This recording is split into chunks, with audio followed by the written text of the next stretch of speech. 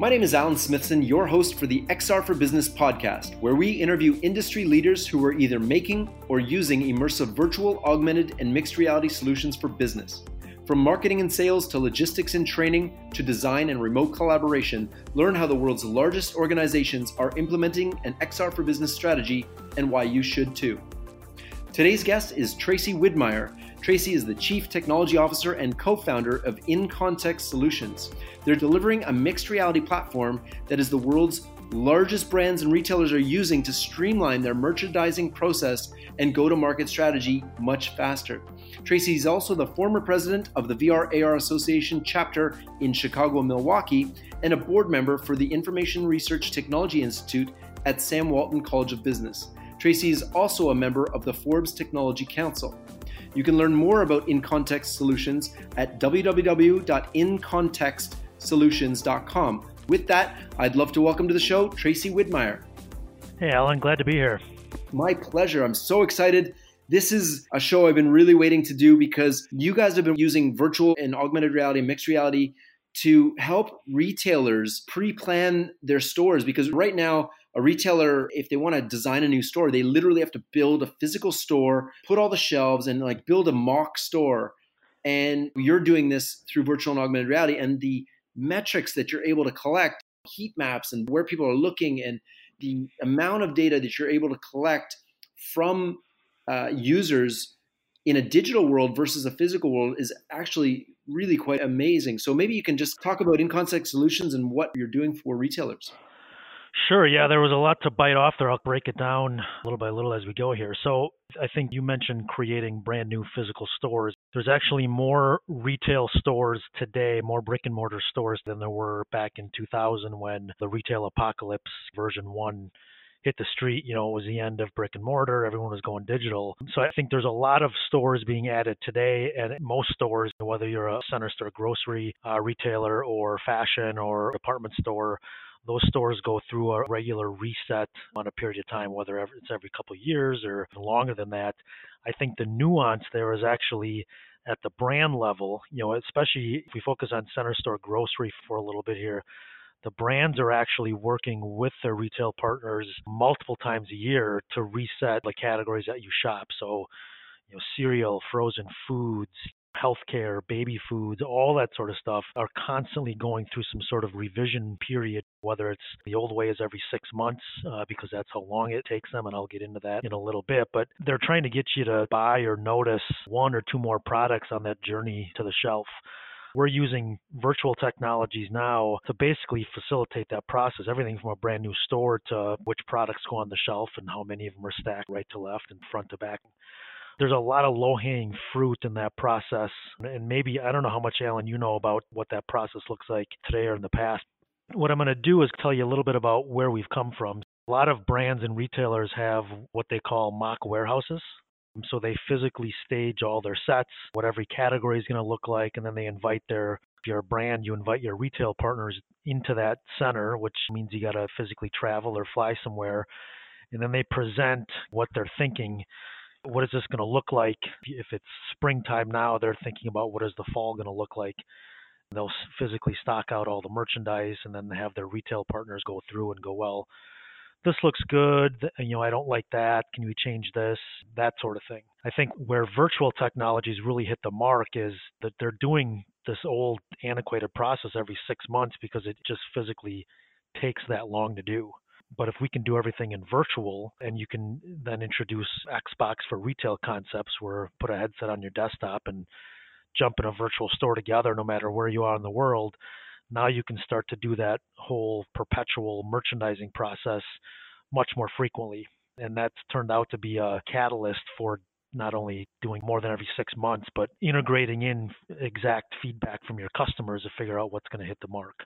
Does that resonate so far with you? Yeah, I think to put it in perspective, if companies are resetting every 6 months and going through this process, we saw with Bell Helicopters, they designed a helicopter and it took 6 years to design a helicopter. And in VR, it took 6 months. Is that similar? People are being able to be more frequent, have more data, and travel less, I think, is the big one as well. Yeah, and they're trying to figure out what is going to hit that emotional note with their customers, which means trends and interesting packaging and food trends and merchandise, all that sort of stuff changes much more frequently than every 6 months. And if they're competing with digital footprints, they're A/B testing website changes, multiple times a day. So how do you compete with that in a brick and mortar world? You have to be more efficient at not only creating innovative ideas, but then testing those with your customers and then figuring out which one is going to move the needle and rolling that out. It could be higher sales, but it could also be less labor involved. Even if you keep sales static, but you touch the shelf less, there's millions of dollars at stake. Absolutely. One of the things that I took from your website is a quote. It says, "Mixed reality solutions can help you drive faster, smarter, more profitable decisions at retail." What are some of the customers that you're dealing with? What are some of the results that they're seeing now that this technology has really unlocked? Yeah, so I'll give you a retail example and then a brand example. On the retail side, they're testing every 6 months, doing category resets, and then typically what they do is they'll take a subset of their stores and roll out this new innovative change to a handful of stores. In the case that I'm going to talk about here, we did 1,500 stores out of, it was, I think, about a third of their total store count. And what they do is they let that idea sit and mellow for about 15 weeks. And then they gather the sales out of that subset of stores, and then they measure 15 weeks pre. So what were the sales then? What are the sales now? How did the test, how did it do? And should we roll it out to all the stores, right? So 15 weeks is 3.5 months. We were able to do a side-by-side test in about 7 days with several thousand customers. And when we lined up the sales data at the end of that 15 weeks, with the data we collected virtually, was high 90% correlated. So what that means is 90, 96, 97% of the time, consumers are doing the same thing in a virtual store that they were doing in a real store because of the realism we can achieve. The difference is it didn't take 15 weeks. It wasn't hundreds of thousands of dollars just to roll it out. And you're able to then understand the levers we pull. Did it raise sales? Did it keep sales static, but you touch the shelf less? Or does it just strengthen your decision? And, look, many times through our platform, customers are making the decision to not do anything because if sales stay the same, but you got to touch the shelf, why even make the change? Why bother? Yeah. Yeah. You saved yourself hundreds of thousands, if not millions of dollars doing a test that you would have done, and you would have maybe even decreased sales by making those mistakes. Correct.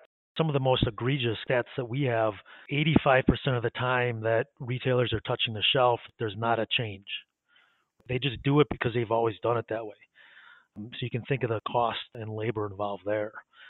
Another example would be on the brand side. What did you say? 85% don't make a change? Yes. Wow. So they're trying things and 85% of the time is not making any difference. Yeah. Yep. Wow. 85% of the time, either it's stagnant or it actually, like you said, it lowers sales. So only in that 15% of the time are you actually moving the needle. Let's just stop for a second. So, using your system, In Context Solutions, your Shopper MX or whatever system you're using, a retailer with 96% high 90 accuracy can run as many tests as they want with very little cost associated with it comparatively and get the same data as they would in months in a matter of days. That's what I'm hearing? Yes, precisely. Why? I'm just trying to rack my head around why every retailer doesn't do this now. That's a great question. I think the largest impediment we see is we're competing with human processes. One of the things I always tell our teams is if we were replacing a CRM, there's a well-defined market there, and you're replacing CRM. This is what you have today. This is what you're getting tomorrow. Maybe you're pulling on a cost lever, whatever it is.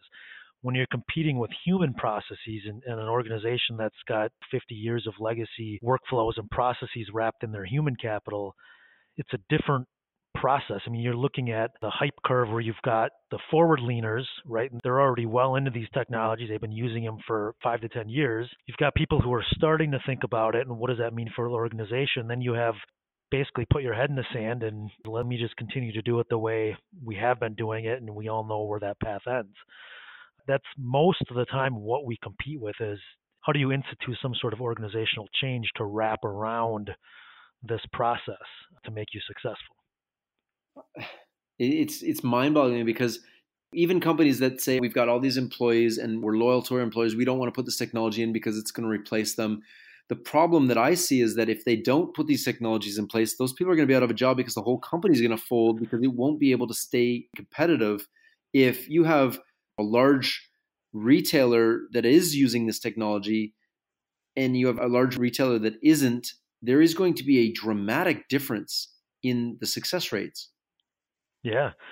Yeah, absolutely. I think that's key to point that out. And the way we always think about this is there's this huge trend in retail to think about your customer experience. I call them brand memories or emotional notes. How do you get your customer to come back to your store? So instead of focusing your labor force on stocking the shelves and touching the shelf when it may not make a difference, instead of saying those people are going to be out of a job, why not refocus those to worry about your customer more? That's where the opportunity exists, is how can you deploy your labor in a way that is really going to matter to your customer and make that journey and that experience much more impactful and memorable.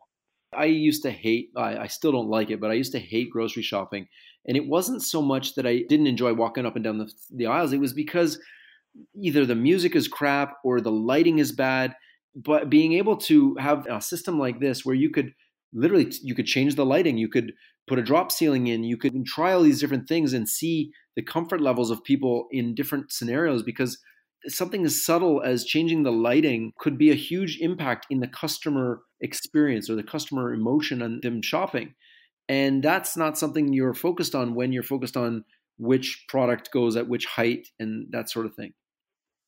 Yeah, definitely. And you see some retailers are leading the way there. And Mariano's is a chain here in Chicago that's done it right, and they've been leading the way there. But you can shop while you have a glass of wine and somebody is playing piano in the background.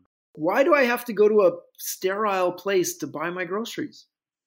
Right, exactly. And that's why a lot of them are opening up food courts and things like that where you can buy the food, sit down, have a meal. Again, it becomes a destination of memory.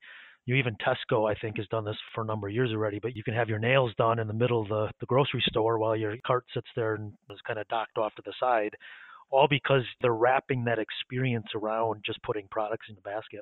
I think one of the most incredible things that we have coming is, I don't want to say removing the retail altogether, but you guys have a system that people at home, as these headsets become more prevalent and people in VR, you're going to be able to shop from your house exactly like how you would walk up and down the aisles and get the same experience of shopping and finding new things. And because I think product discovery is part of the whole physical shopping experience.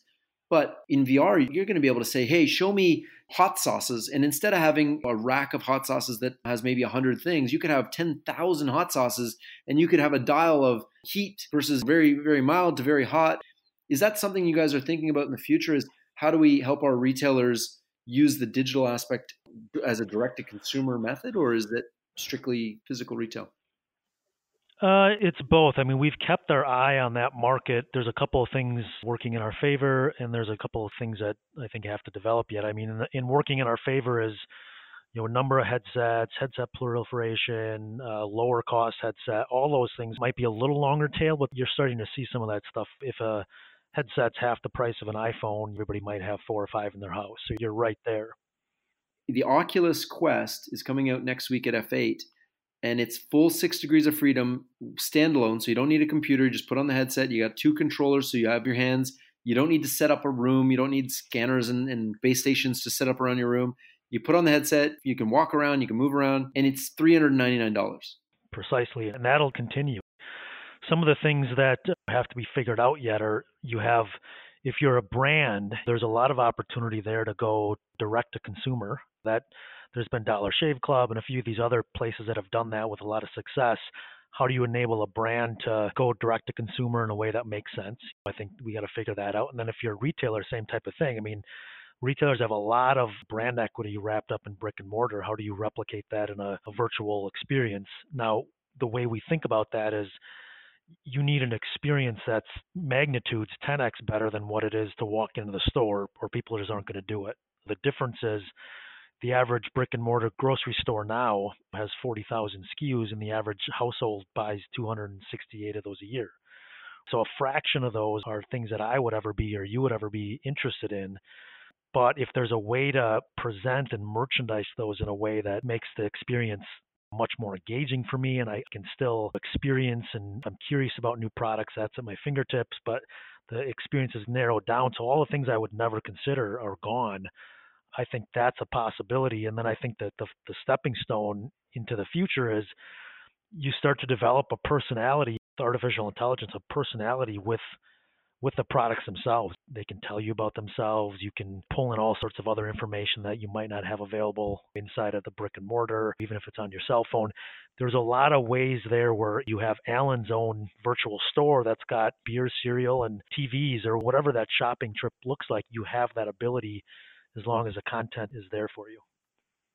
One of the things that I always thought would be really cool is I love grocery shopping in the fresh vegetables and stuff, but wouldn't it be cool if I could go and look at the fresh vegetables, or maybe it's fish or something, and I'm standing by a seaside looking at a fish market? You know what I mean? Yep. Like, why do we have to be, because everybody, especially in virtual reality retail, they seem to be recreating retail stores.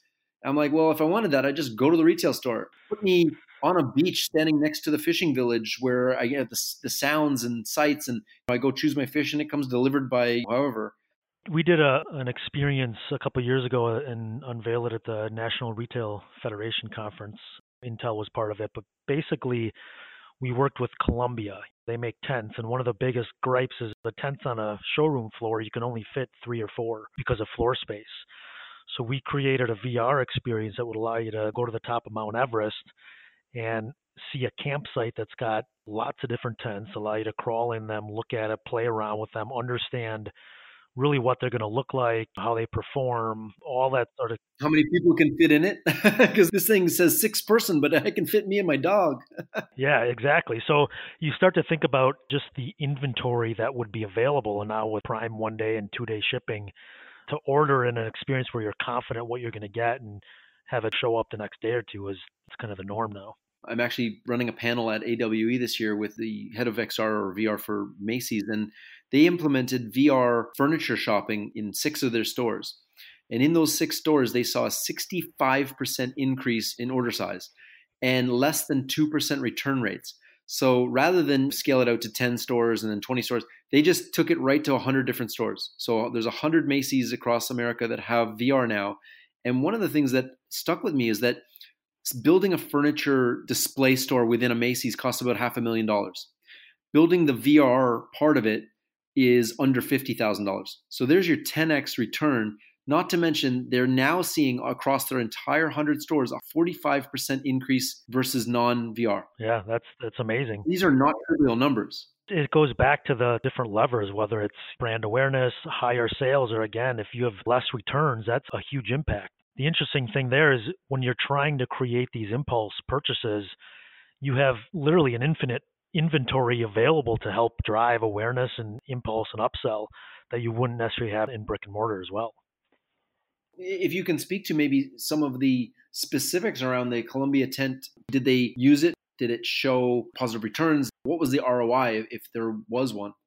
We never ended up rolling that one out. That was more of a, hey, here's what the future could look like with a real life use case there.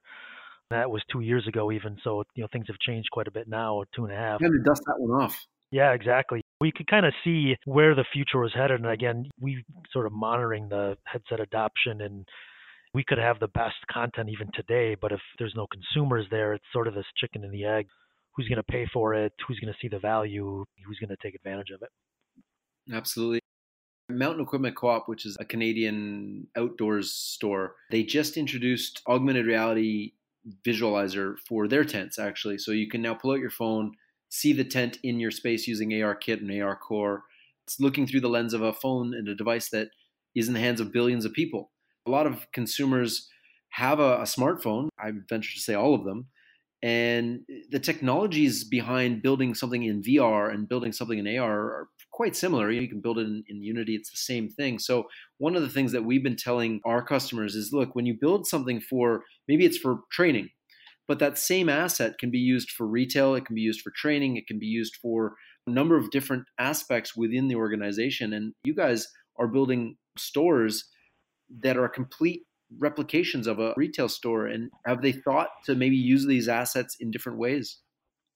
Yeah, I think they're starting to. It's one of the value props we always try to instill is if you're going to create the 3D content, individual items, you want to leverage those in as many places as you can, not only from B2B planning between brands and retailers, but possibly your e-com site for an in-depth rotation of the product or future state AR, VR when the headsets are there. You're absolutely right. The content cost is coming down. It's been one of those historical impediments. Where are you going to get the content from, and do you have enough images to recreate it? And those things are getting better as well. Yeah, we're seeing a revolution with 3D modelers and sites like TurboSquid and Sketchfab and these kind of sites where they're taking the world's content creators and giving them an outlet to sell their content. 3 years ago, even just to make one 3D asset was in the hundreds of dollars, and it's now, I would assume, sub $100, depending on what the object is. And the photorealism is getting there as well. Before we started working on a watch, we've had the same watch for like 3 years, and it looked so cartoonish and crap before, and now we've got it looking completely photorealistic. It took us 3 years to get there, but now we've got the formula for it. Yeah, exact. For us, we've been doing this for 10 years. We started in 2009 before really headsets were hitting the market there. So we've got more of the general form factor grocery items, so bags, bottles, boxes, pouches, canisters. We can create those on the fly with some dimensions and images using computer vision.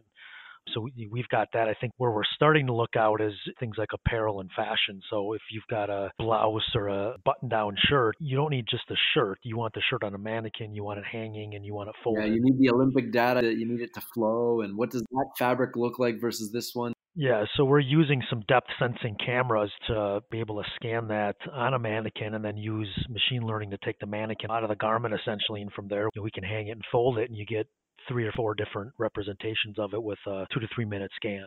We have to continually think about how do we make content creation as easy and as inexpensive as possible to leverage these types of platforms. Absolutely. I think that was one of the biggest challenges over the last few years was, well, we'll put it this way. Amazon has 1.5 billion products for sale on Amazon. And over the next 10 years, every single one is going to have to be sold in 3D somehow. How do you take a billion products and convert them to 3D? You nailed it by saying computer vision and machine learning. That's the future of where it's going. Is there won't be physical photographs of product shots anymore. I think it's all going to move digital. Yeah, and you're starting to see some cooperation between retailers and brands now where at the very beginning of creating a product, I don't care if it's a coffee mug or a shirt or anything, you typically have some sort of CAD drawing of that. The end designer for that item is using some sort of CAD program.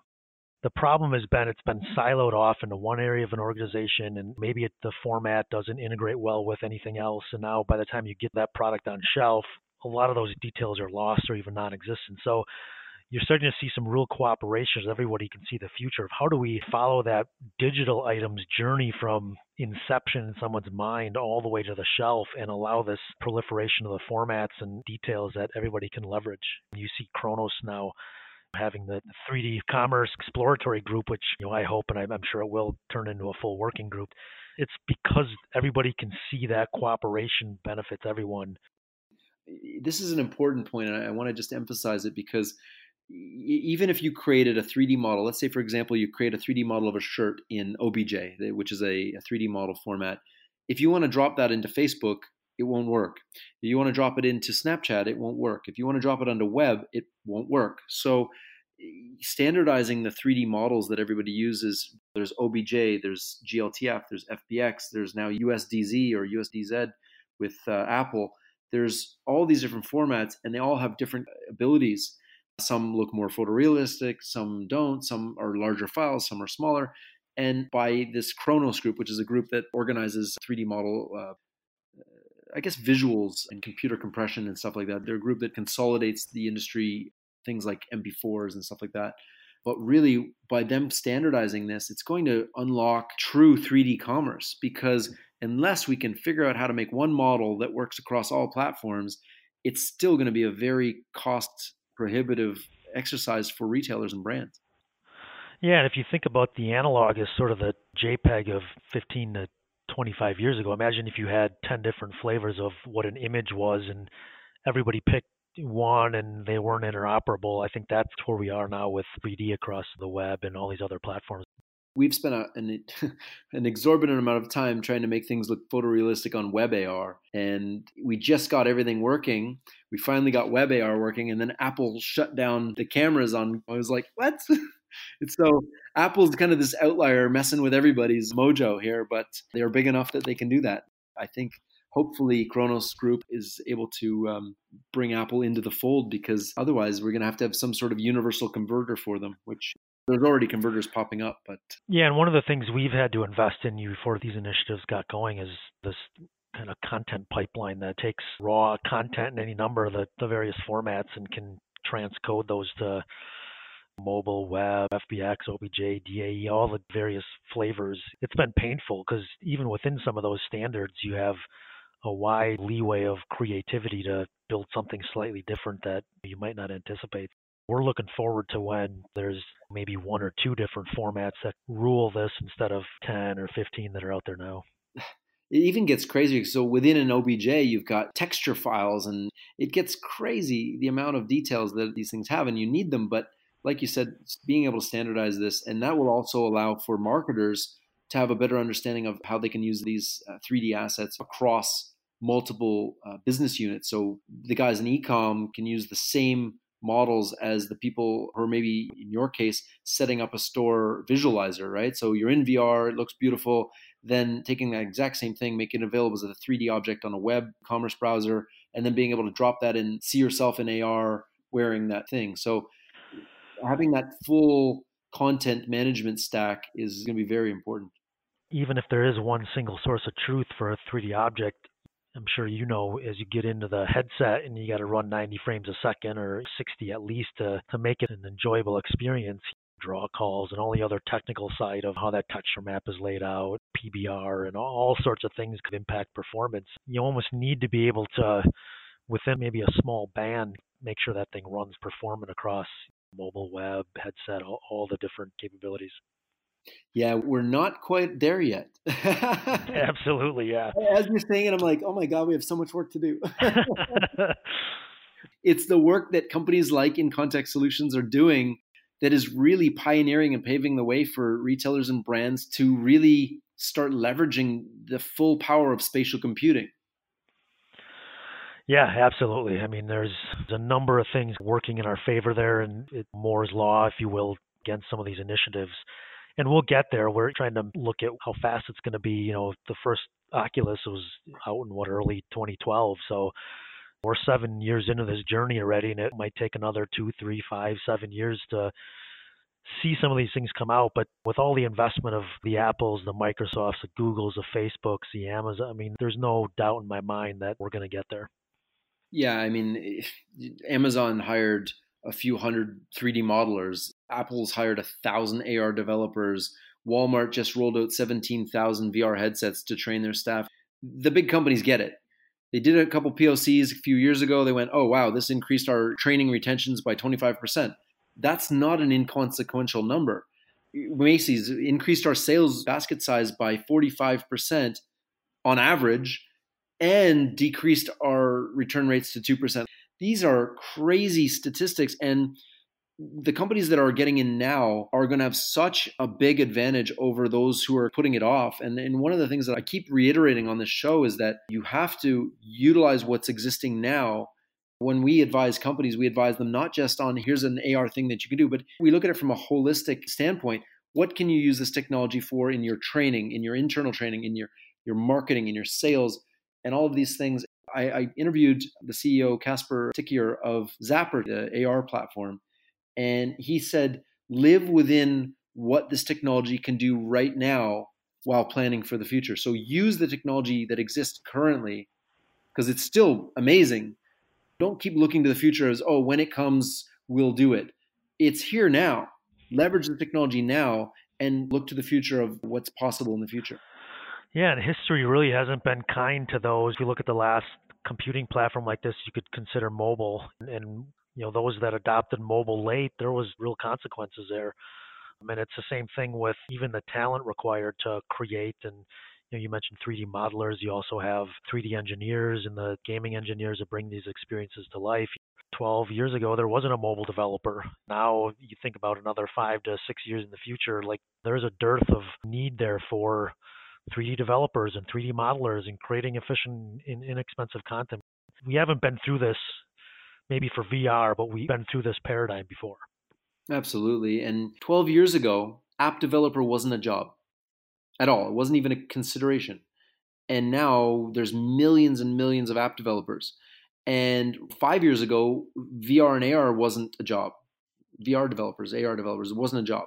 And now there's maybe 100,000 out there, maybe less, maybe a little more. But in 5 years from now, that is one of the jobs of the future. Yeah, and that's why I think it's important. You mentioned VR AR Association. They've got a lot of different programs with universities and students to help seed that work. But I think it's very important to invest in the future that way, just to help flourish, because at some point it becomes a bottleneck. Every company out there in my mind has to be a software company in the future. And if the talent isn't there, there's going to be a lot of falling at the waysides. Well, I think that's where VR and AR can actually solve a lot of that too, because we can hyper accelerate education by using these tools to upskill and reskill people. I read a stat that 65% of grade 1 children will graduate into jobs that don't exist. And I think we're going to need to start rejigging education as a whole. That's my long-term goal, is to create a new education platform using every piece of technology that we're building now, with the one focus of just hyper accelerating education. On that note, what problem in the world do you want to see solved with XR technologies? It's basic, and I've sort of alluded to it at this point, but there's just so much inefficient work done and time wasted, frankly, by having to fly people all over the place, have a meeting here, wait to get people in a central location. And there might be times where that's warranted and required. But when you try out some of these demos, I mean, I did a demo of the Wild platform last week. And how was that? I love that. That looks amazing. Yeah, we had a couple of people across the country on our teams join in. And when I'm inside of the experience and I'm next to somebody and I can hear them in my headset, there were times where I felt like I was physically going to bump into them. That's how real it felt. Yeah. When you get to that level of immersion, there's no reason you can't become more efficient at that process. And there's a lot of derivative benefits. Flying people is a lot of cost, but you think of the climate change and pollution on airline. I mean, there's a lot of different derivative effects there. Even bringing people closer is such an immense benefit there. Absolutely. And people aren't going to stop flying. They're just going to start flying for vacations rather than work. Right. I don't know about you, but as a business person, I've traveled the world and everybody thinks, oh, you're here and there, you're there. It really sucks traveling for business. It does. 2 days later, you're in your destination, you're exhausted, you haven't showered, and you got to go to a meeting. You finish the meeting, you got to get on a plane and do the whole thing over again. It sucks. Yeah, I agree. But getting on a plane to go to a beach. I can get behind that. Well, I want to thank you so much for joining us on this podcast, Tracy. It's been really amazing. Is there anything else you want to share with the audience? We have the latest generation of our platform just launched a few weeks ago. One of the things we're doing is sort of leveraging the historical knowledge. So we've been playing with headsets since 2012. I'd mentioned the content pipeline. So how do you usher content from the web to a 3D simulation in the headset? And then make that seamless. So if you're working on your desktop and you have a headset connected and you might want to jump into the VR experience and see what it looks like for your customers, we're enabling that with push button VR. And again, the content being transcoded to high res, low res, different levels of details, all that sort of stuff is something we think we've nailed with all the content. We're excited to see where our customers take that. Then again, we're not abandoning any of the mobile capabilities we have and leaning into that as well. And I would just sort of echo what you said before, is if things aren't perfect today, there's no reason not to try it, because there's still an immense cost savings or upside potential by just dabbling. And there's ways to get started for very little cost and at least keeping your head wrapped around what the future could hold. Absolutely. On that, I want to thank you, and thank everybody for listening. This has been the XR for Business podcast with your host, Alan Smithson.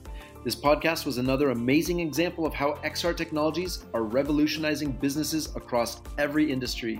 You can learn more about In Context Solutions at incontextsolutions.com, INCONTEXTSOLUTIONS. Tracy, thank you so much again. Absolutely, my pleasure. Being an influencer on LinkedIn in the XR field really has opened up an opportunity for us to not only understand what corporations are looking for in virtual, augmented, mixed reality, and artificial intelligence, but also from the aspect of the startups, studios, developers, and enthusiasts out there and what they need. So what we decided to do after getting hundreds and hundreds of messages is to open up XR Ignite to the entire XR community of startups, studios, individuals, passionate people, and really to build a new community that brings together everybody who's passionate about this technology for a low cost and allow them to contribute, to learn, and to get better across the whole industry. That is really the reason why we started XR Ignite, to hyper accelerate the XR for business industry, business and education. And one of the things that we just keep noticing is that there's so many resources out there. There's the VR/AR Association, which we're partners with.